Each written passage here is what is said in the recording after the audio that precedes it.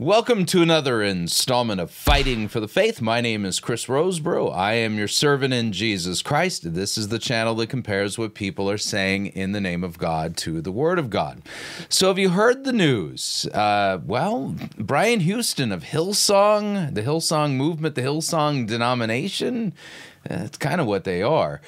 He's been, sat down. It sounds like he did it voluntarily, but there was a lot of pressure on him by the board of directors and legal counsel. He's in a bit of hot water legally. He's facing criminal charges for failing to report his father's pedophile activity. We'll talk about that. But as a result of it, there has been a changing of faces, if you would, at Hillsong. That means that Brian and Bobby Houston are out for the moment, and the reality is they may not come back. And the new head pastors of Hillsong, the Dooleys. We'll talk about the Dooleys here in a minute. Lucinda and her husband, and this gives us an important opportunity. The best way I can put it is that so much of evangelicalism is built on the concept of a cult of personality. And Brian Houston is somebody that I have been critiquing biblically for more than a decade. Yeah, go back into the archives of our podcast, and Brian Houston made regular appearances, frequent regular appearances, and we would review his sermons, and the guy was incapable of rightly handling a biblical text, showing that he's not qualified to be a pastor. In order to be a pastor, you have to be able to study, show yourself approved as a workman who need not blush with embarrassment, who rightly can divide the word of truth. Brian Houston cannot. In fact, my argument would be is that he is he doesn't care to rightly handle biblical text because he's been all about scratching ears. If you were to think of an analogy here, the worldliness of Hillsong as a movement, as a church, the only thing I can compare it to, and this is a valid comparison, is if you remember the story of Pinocchio. Yeah, Pinocchio. Remember Pleasure Island?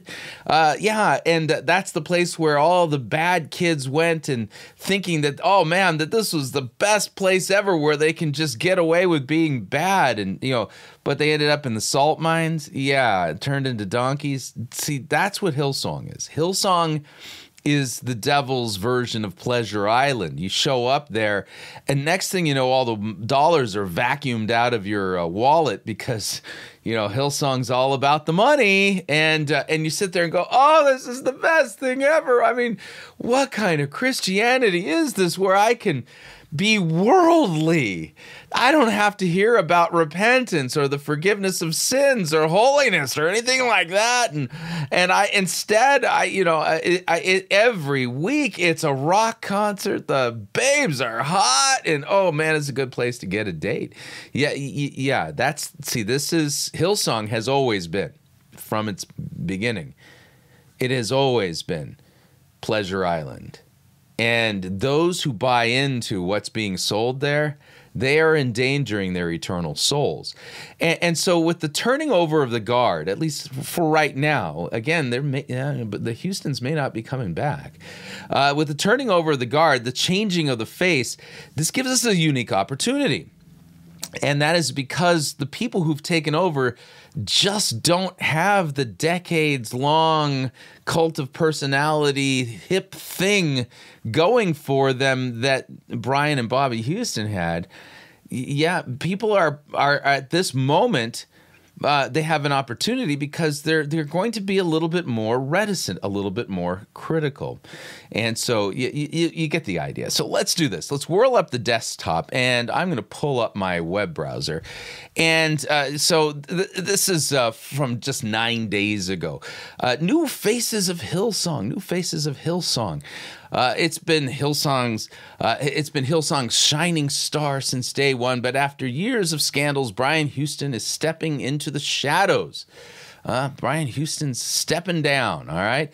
And so, and who's been anointed to steer the celebrity church? Phil and Lucinda Dooley, the Hooly Doolies, the husband and wife team who are the new faces of Hillsong. And so the couple served as youth pastors in Sydney, left for South Africa in 2008, where the senior global pastor curated a signature appearance. And so these are the people who are now the face of Hillsong, the flagship church there in Sydney, Phil and Lucinda Dooley. Okay, and I've said it and I'll keep saying it. There's a really good chance that Brian Houston ain't coming back. In fact, we'll put a link to this video down below. And the name of the video is Will Brian Houston from Hillsong Go to Jail? ? If he does, this might be why. And so if you're not sure why would Brian Houston be going to prison? This video explains it, because here's the thing, is that he was required by Australian law to report his father's pedophile activity to the police. And he didn't. He failed to report it. And then he lied about it. At least it appears that he lied about it when he was before the Royal Commission a few years back. And so this video does a pretty good job of documenting the inconsistencies and what may potentially be legally damning statements on his part, pretty much to the effect of admitting that he didn't follow the law that he was required to follow. And so that's why he's on trial. So like I said, we'll put a link down to this video below. But that being the case, Phil and Lucinda Dooley are now the visible teaching pair who's going to be pastoring the Hillsong flagship church there in Sydney. And here's the thing. They don't know what the Bible's about. They are Bible twisters, and it shows really badly. Yeah, so we'll do some sampling, if you would. Let's sample some of their preaching. So first up, a portion from a sermon delivered in May of 2020 titled The Faith Fight by Phil and Lucinda Dooley. Here we go. Hey, well, we're so excited to be bringing the word today together. But here's the thing. Scripture is very clear that women cannot be pastors. Woman is not to exercise authority over men. I'm just going to bump this up in speed just a little bit because I want to cover a little bit more ground than normal. But let's keep going and here. We're going to be looking at Numbers 13. We're going to be considering the story of the 12 spies, the promised land, and how we got to fight for the promises that God has for our lives. And here's a big error. Okay, so Numbers 13 isn't about us fighting for our quote-unquote promised land, as if somehow God has made promises to you, maybe to make your business successful or something like this. Scripture actually interprets Scripture. So one of the major rules we use for understanding what the Bible means is we use the three standard rules for biblical exegesis, which are context and then context and then context. But closely related to it is the concept that Scripture interprets Scripture. So before they get too far, let's take a look at Numbers 13. Y'all familiar with this passage? 12 spies went to spy on Canaan. 10 were bad and 2 were good. What did they see when they spied on Canaan? 10 were bad and 2 were good. Some saw giants big and tall. Some saw grapes in clusters fall. Some saw God rule over all. 10 were bad and 2 were good. Well, here's what Numbers 13 says. Yahweh spoke to Moses, saying, "Send men to spy out the land of Canaan, which I am giving to the people of Israel, from each tribe of their fathers. You shall send a man, every one chief among them." So Moses sent them from the wilderness of Paran, according to the command of Yahweh, all of them men who were heads of their people of Israel. Oh no, patriarchy, Yep. And the tribe of Reuben, Shemua, the son of Zakur. From the tribe of Simeon, Shaphat, the son of Hori. From the tribe of Judah, Caleb, the son of Jephunneh. From the tribe of Issachar, Igal, the son of Joseph. From the tribe of Ephraim, Hoshea, the son of Nun. From the tribe of Benjamin, Palti, the son of Raphu. From the tribe of Zebulun, Gadiel, the son of Sadi. From the tribe of Joseph, that is from the tribe of Manasseh, Gadi, the son of Susi. From the tribe of Dan, Amiel, the son of Gamali. From the tribe of Asher, Sethur, the son of Michael. From the tribe of Naphtali, Nahbi, the son of Vapshi. From the tribe of Gad, Guel, the son of Machi. From these were the names of the men whom Moses sent to spy out the land. And Moses called Hoshea, the son of Nun, Joshua, Yeshua. Yeah, same name as Jesus, Yahweh saves. So Moses sent them to spy out the land of Canaan and said to them, go up into the Negeb, go up into the hill country, and see what the land is, and whether the people who dwell in it are strong or are weak, whether there are few or many, whether the land that they dwell in is good or bad, and whether the cities that they dwell in are in camps or in strongholds, and whether the land is rich or poor, and whether there are trees in it or not. Be of good courage, and bring some of the fruit of the land. Now the time was the season of the first ripe grapes. All right, so they went up and spied out the land from the wilderness of Zin to Rehob near Lebo Hamath, and they went up into the Negeb and came to Hebron. Ahiman, Sheshai, Talmai, descendants of Anak were there. Hebron was built 7 years before Zoan in Egypt, and they came to the valley of Eshcol and cut down from there a branch with a single cluster of grapes, carried it on a pole between two of them. They also brought some of the pomegranates and figs, and that place was called the Valley of Eshcol because of the cluster that the people of Israel cut down from there. At the end of 40 days, they returned from spying out the land, and they came to Moses and Aaron and all the congregation of the people of Israel in the wilderness of Paran at Kadesh. And they brought back word to them and all the congregation and showed them the fruit of the land. And they told him, we came to the land to which you sent us. It flows with milk and honey. This is its fruit. However, the people who dwell in the land are strong, and the cities are fortified, very large. And besides, we saw the descendants of Anak there. The Amalekites dwell in the land of the Negeb. The Hittites, the Jebusites, the Amorites dwell in the hill country, and the Canaanites dwell by the sea along the Jordan. But Caleb quieted the people before Moses and said, let us go at once and occupy it, for we are well able to overcome it. Then the men who had gone up with him said, we are not able to go up against the people. They are stronger than we are. So they brought to the people of Israel a bad report of the land that they had spied out, saying, the land through which we have gone to spy it out is a land that devours its inhabitants. All the people that we saw in it are of great height. And there we saw the Nephilim, the sons of Anak, who came from the Nephilim, and we seemed ourselves like grasshoppers, and so we seemed to them. And then all the congregation raised a loud cry, and the people wept that night.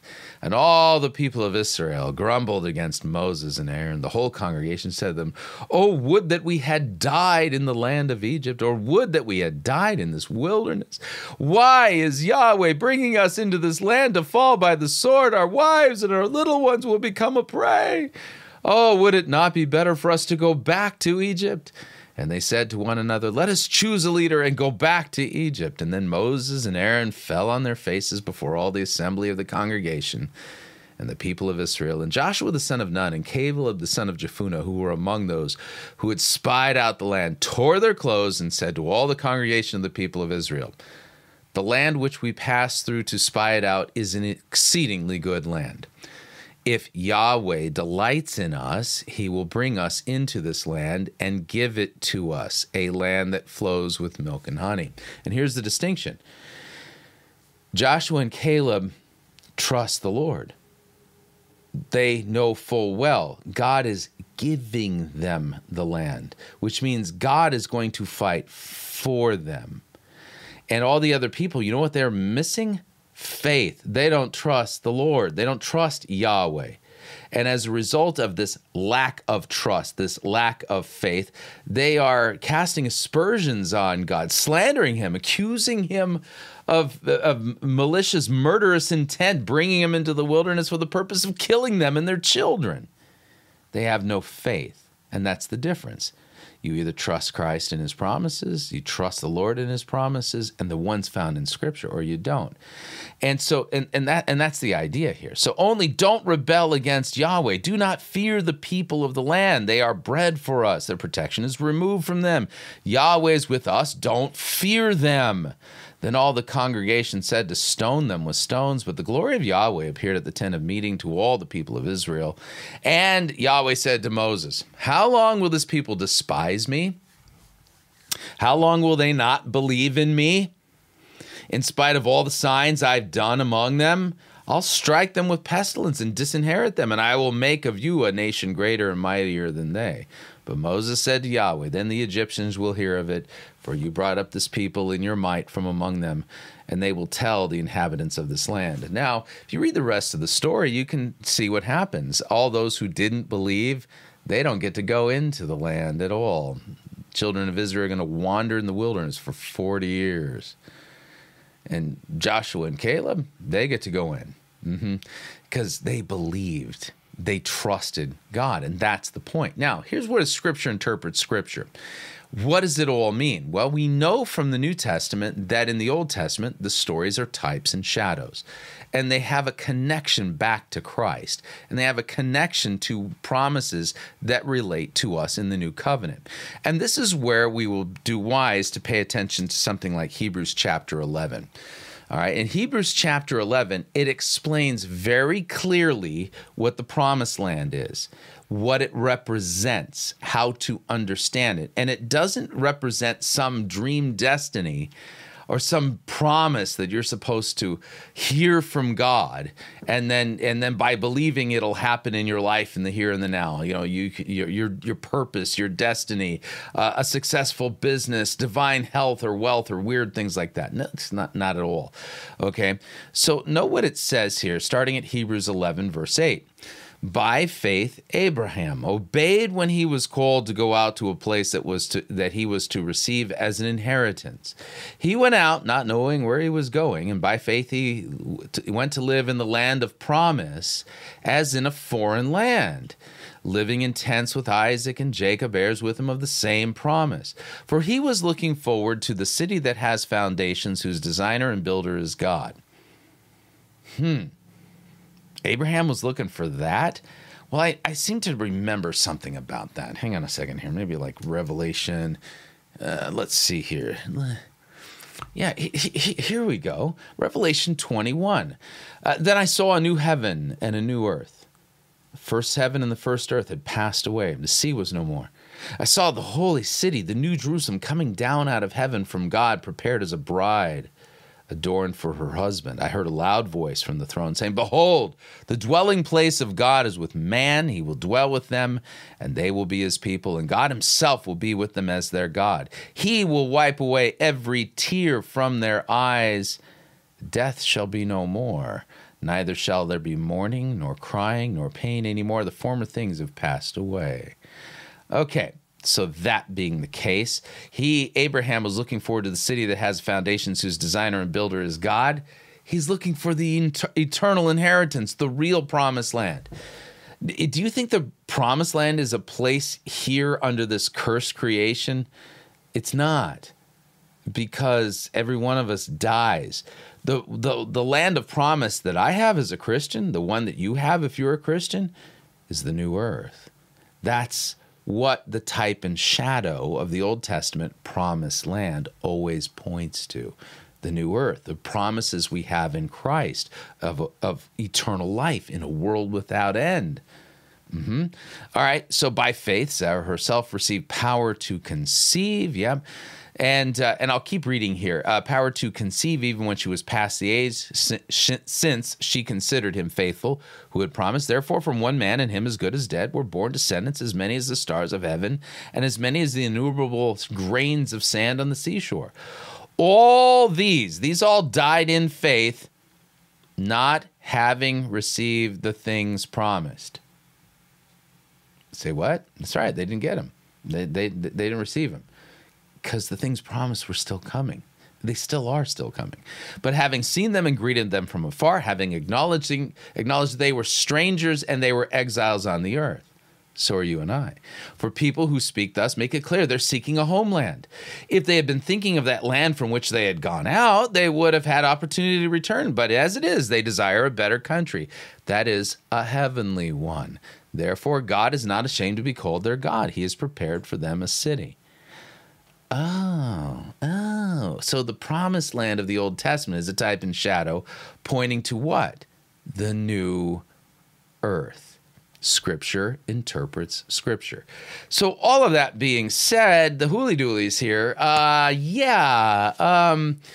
off to a really bad start because they think the promised land has to do with some promise that God's going to give you regarding your purpose or your destiny or some dream thingy.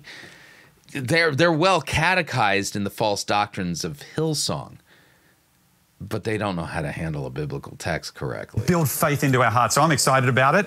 Why don't we pray? Amen. Let's pray together. Father, we thank you for your word. And Lord, we pray tonight, Father, that this message, Lord, that you would use it to impact the hearts and the minds of every single listener tonight, Father. Take this message, Father, and accomplish everything that you've intended. In Jesus' name we pray. And everybody said together, Amen. Amen. Be blessed by the word. Yes. Well, I'm going to start. So high five. And then my wife is going to speak into the second part of this message. So here's the thing. In Numbers 13, we read about Moses, okay? Moses is the guy who's in charge of the people of Israel.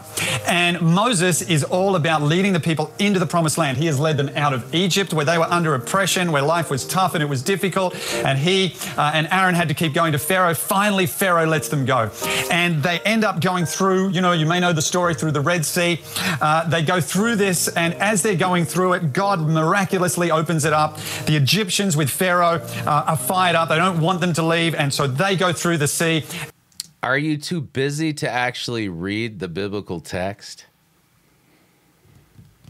That's always the thing with these guys. You think you're hearing what the Bible says, but you don't, because they're not reading it. As they go through it, the waves close, the water closes in on them, and Moses and God's people escape. Now, you would think they go straight into the promise, but they don't.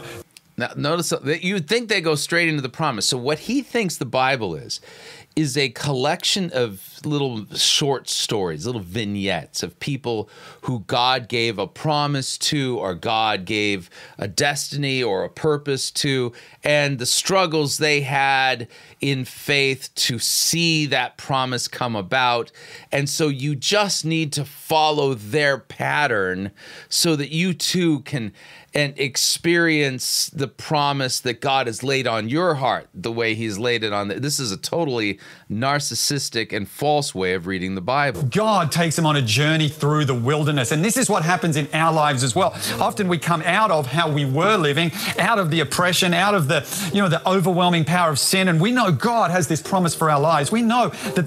What promise? I have the promise of the forgiveness of my sins and an inheritance in the new world, the new earth, when Jesus returns and I'm resurrected from the dead. What promises are you talking about, Phil? There is more he has for us, but there's this journey that he takes us through. God is all about dealing with us in the journey, on the way to the promise. Often we What promise? live our lives where we just want to go to the destination, don't we? We put in our Google Maps, or we use our phone, and we're like, okay, here's where I want to go. Get me there the fastest. Get me there with. So you're going to know. You buy into this false teaching. You're going to think, okay, God's going to give me a promise. I've got to learn how to hear the voice of God. And God's going to say, I want you to be a dentist. And so now it's the journey of faith on your way to becoming a dentist. Scripture interprets Scripture. We know what the promised land represents in the Old Testament. It represents the promise of the new earth, life eternal in the world to come. Without traffic, get me there without whatever might come in my way. Show me where the speed cameras are. I just want to get there as quick as I can. But God is as interested in the journey of our lives as he is in where he is taking us to. Which biblical text is he preaching from again? He ain't preaching from Numbers 13. We read 13 and part of 14. He's making this up. This is a doctrine that is not found in Scripture, but he's doing his best to make it appear like it's found in the Bible. He's the new head teaching pastor, he and his wife. Lucinda, the new head teaching pastors of Hillsong. Run.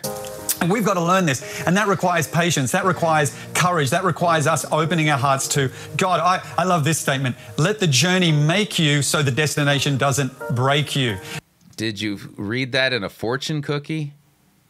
Because that's not even one of the Proverbs, and that's not what Numbers 13's about. There are times in life where we want to get to the destination, but we've got to grow into the person who can handle the promise that God has for us. Well, let's fast forward. What promise does God have for us again? Do you like that? No, it was annoying. Fast forward to the point now where Moses and God's people, the Israelites, are ready to head into the promised land. They are right there. It is before them. They have wandered through the wilderness for 40 years. But while they've been in the wilderness, God's looked after them. They've had a cloud to follow in the day. Then there was fire in the cloud at night, and they'd follow that, and God would take them where he would, and they learned to be obedient to him. And God provided manna from heaven. Every day, God gave them food. So they didn't have to look after themselves really at all. They just followed the cloud to go where they needed to go, and they got manna to eat, and they were fine. Now it's time to move into the promise. Now is time to move into this next phase, this exciting adventure. Yeah, the conquest of Canaan is a type and shadow of the end of the world and Christians inheriting the new earth. Just read Hebrews. It's pretty simple, you know. That God has for them. And Moses says in Numbers 13, let's get 12 together representing the tribes of Israel. Let's go and check the promised land out. So they do that. Here's the issue. When they come back, we read about a whole lot of them being, in fact, 10 of them being freaked out, overwhelmed. Yes, they say it's wonderful. Right. God says they don't trust him. They don't believe in him. But they also say, man, these people are giants. There is no way we can defeat them. In fact, this is what it says about this promised land and about where God's taking them into it. We read these spies saying, we went into the land which you sent out, and yes, it does flow with milk and honey, and here is its fruit. But you got to be careful when there's a but. Why is the but there? What's the but all about? But the people who live there are powerful, and the cities are fortified and very large. We saw the descendants of Anak there, and they go on and on and talk about all the reasons why they can't enter the promised land. And Scripture interprets Scripture, and we know from the book of Hebrews, chapter 11, what the promised land is really pointing us to. The promise that we all have, Old Testament believers and New Testament believers. A city whose builder and foundation is God. Right? Yeah, that's talking about the earth to come. They would rather get the backpack, put it on, this is crazy. Turn around and go back into the wilderness. Go back where it's comfortable. I've got a nice lounge over there. Maybe I'll just sit there. Maybe I'll just enjoy the comfort of the lounge. Maybe I'll just stay in a place where I don't. Now, important to note that Phil and Lucinda Dooley are the products of Hillsong.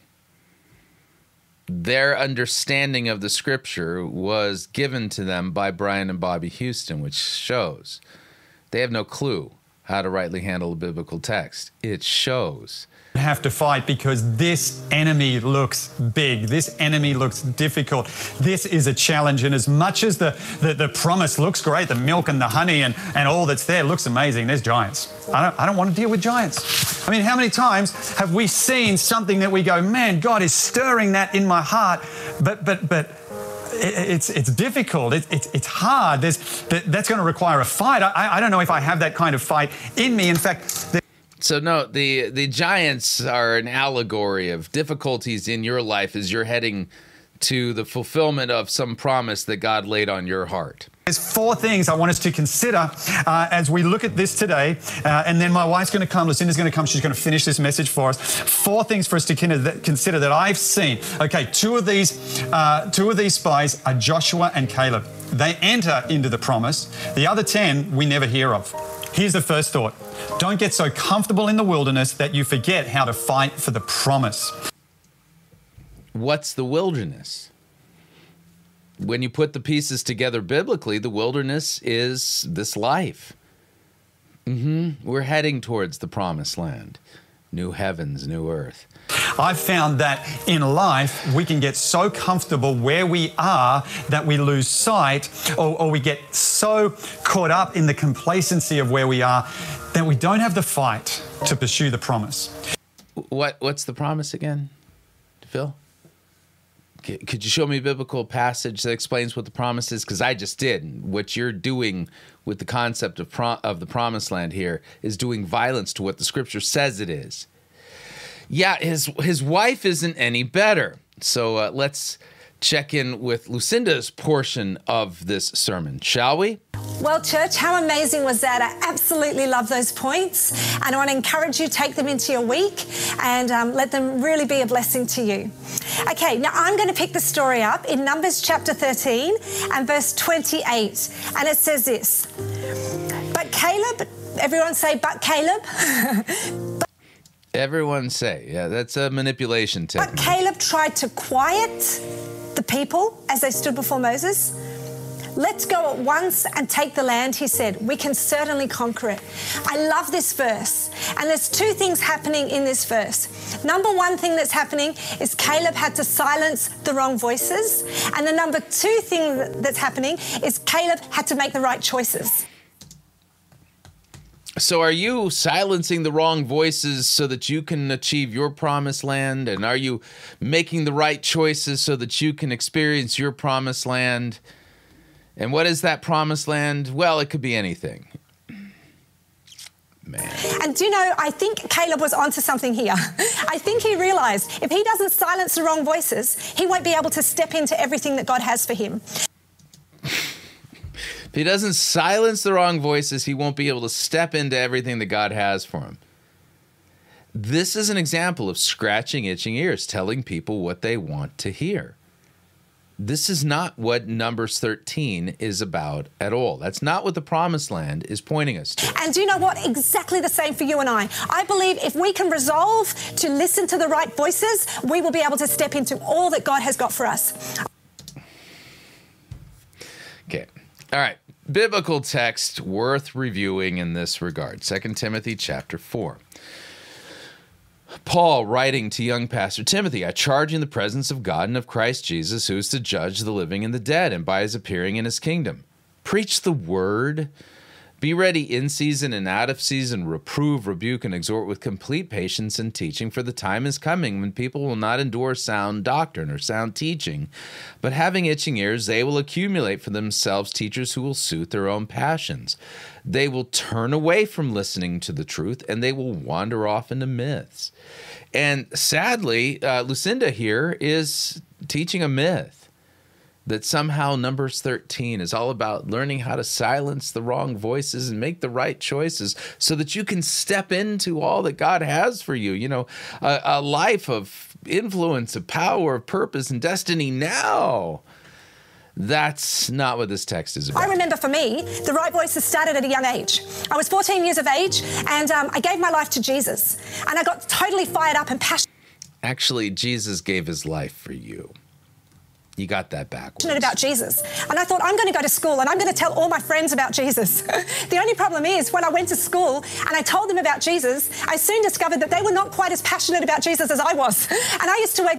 The story of your life has nothing to do with what's going on in this text. No, this is narcissistic eisegesis, otherwise known as narcigesis. That's what she's doing with this text, allegorizing it and ignoring what the scripture says this is actually about. That's the problem.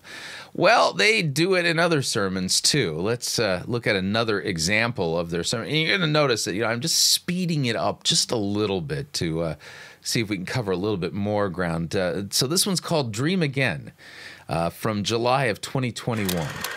Well, church, I do want to say what a huge privilege it is to be able to bring the word of God. Just before I get into my word, can I pray for us? So, Father, I thank you for your word. I thank you that your word is life-giving. I thank you, Father, that you want to speak to every heart and every mind today. Lord, you want to engage every heart and every mind. Father, you want to ignite something new and fresh on the inside of us. And Lord, I pray, even though we're across the screen today, you are not limited by that, Father. You can reach us wherever we are today. And I pray, reach every person. Do something new and fresh in the name of Jesus. And everybody said, amen. Amen. Well, church, it really is an honour to be here, and we are starting our series like we've said prior, and I do believe it's a very significant time to speak this word. And as we've been in a world pandemic and we're starting a series called Dream Again, I couldn't think of anything better. And you know, it's been preaching the gospel. That's the most important thing I preach every week. Season where many people have faced huge challenge, and many people have felt very isolated. Many people have felt fatigued. Many people have felt fear or anxiety or worry. Many people have gone through pain and loss and huge heartache and huge shaking times. It's been like a crazy time. And for many, it's almost been like hope has been deferred. And so as I think about the season that we're in, I actually believe, church, with all of my heart, by the power of the Holy Spirit, we can't do this by ourselves, but by the power of the Holy Spirit, I believe that we can start to dream again. I believe that the Holy Spirit wants to ignite something in us, that we start to dream these big, wild, crazy God dreams. Where in Scripture are we told that we are supposed to dream big, crazy God dreams? This is a false doctrine. This is not a biblical teaching at all.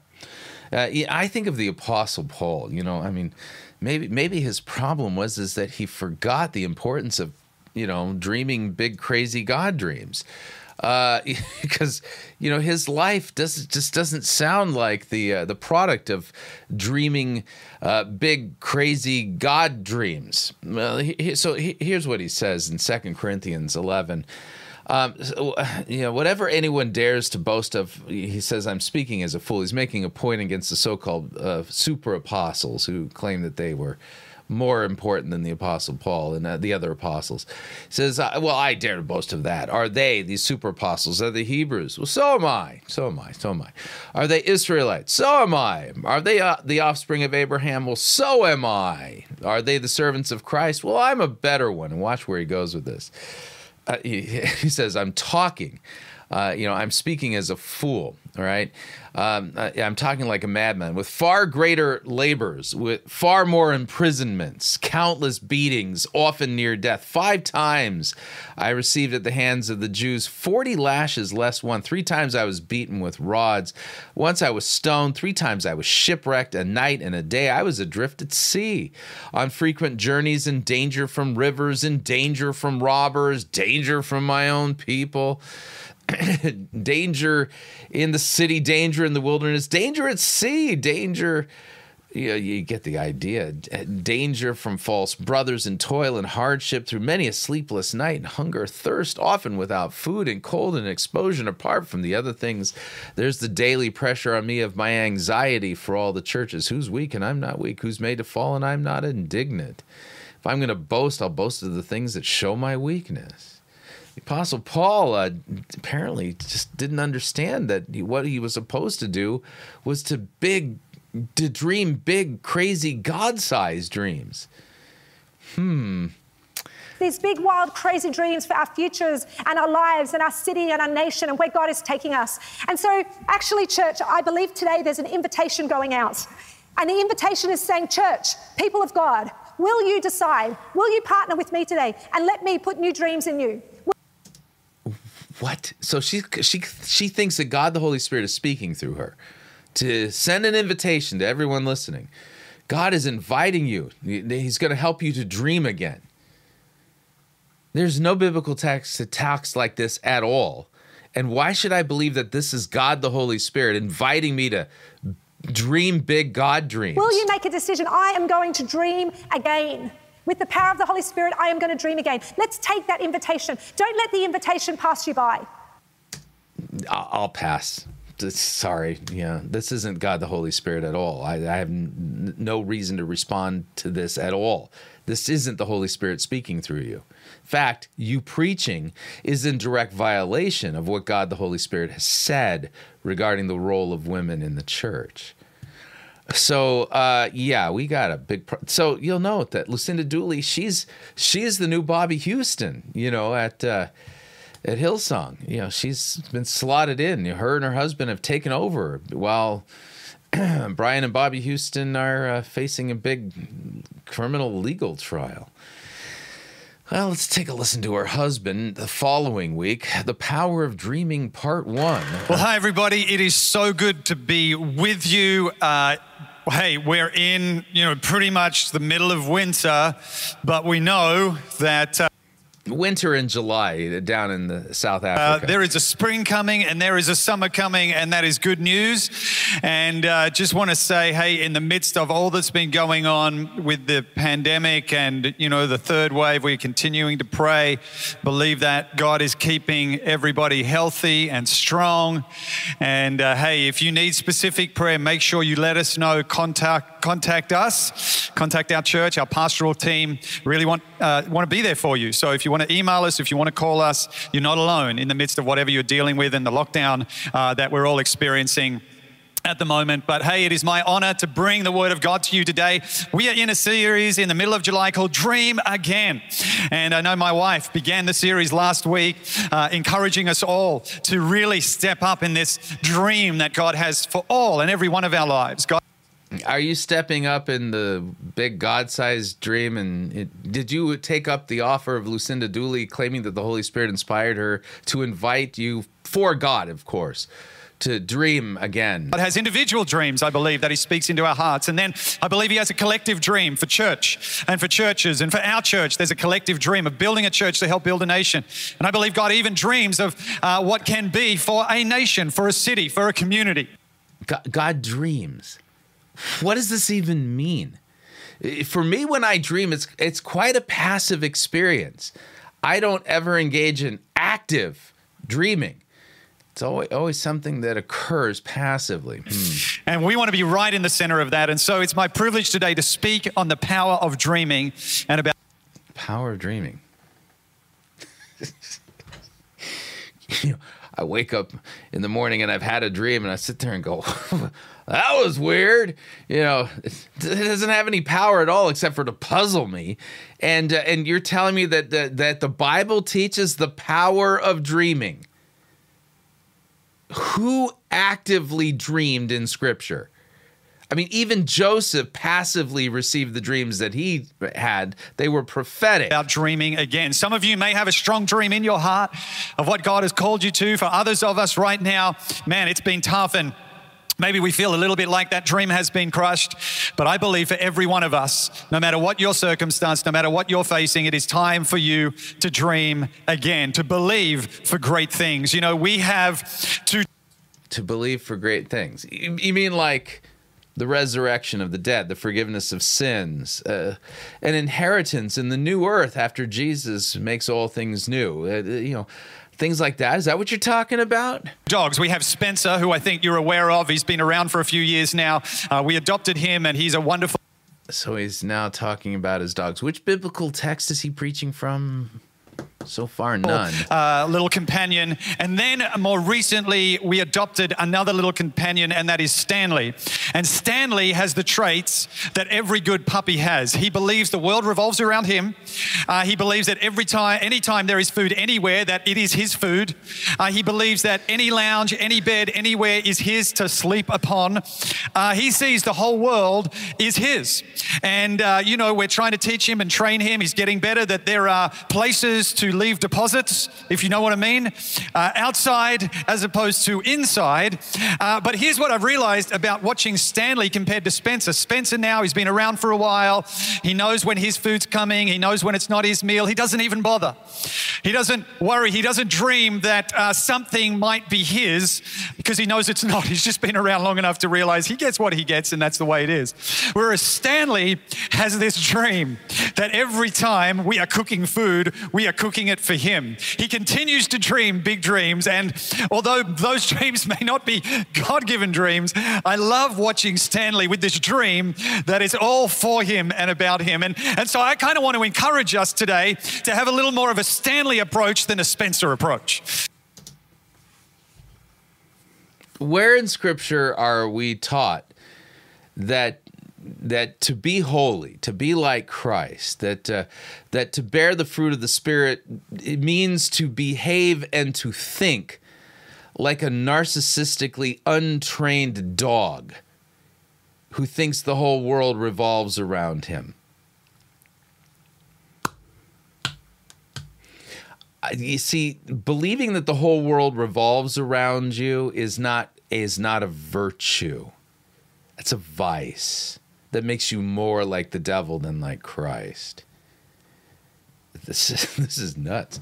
So, you get the idea. So the Phil and Lucinda Dooley, they have taken over.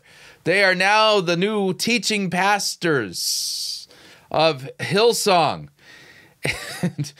And they do not know how to rightly handle a biblical text to save their lives. They are scratching itching ears, just like they had their ears scratched. They're part of that whole machine of Hillsong. And there's a legitimate possibility that Brian Houston's going to prison. And when that happens, one has to wonder, will Hillsong be able to maintain financial solvency? But the one thing I can say with absolute certainty, Phil and Lucinda Dooley, the Hooly Doolies, they don't know how to rightly handle a biblical text. They don't understand that the Bible's about Christ. They are ear scratchers extraordinaire. And they are part of the machine. Hillsong is one of the most worldly institutions on planet Earth, all with a thin veneer of Jesus. It's a Bible-flavored, toxin. And the proof is always in the preaching. Phil and Lucinda Dooley do not preach Christ. They do not preach repentance and forgiveness of sins. They don't know that the Bible is about Jesus. They think it's about themselves. And they're teaching absolute abject nonsense, which is why they're so popular, because people don't endorse sound doctrine anymore. They're just having their ears scratched. And so the Hooly Doolies have been called upon to continue scratching the ears that Brian and Bobby Houston have been scratching for decades. Yeah, pray for Hillsong. Pray for their repentance. Pray the whole enterprise just collapses financially, because it is a cancer. It is Pleasure Island. It's not leading you to Christ. It's leading you to the salt mines of hell. So hopefully you found this helpful. If so, all the information on how you can share the video is down below in the description. And until next time, may God richly bless you in the grace and mercy won by Jesus Christ and his vicarious death on the cross for all of your sins. Amen.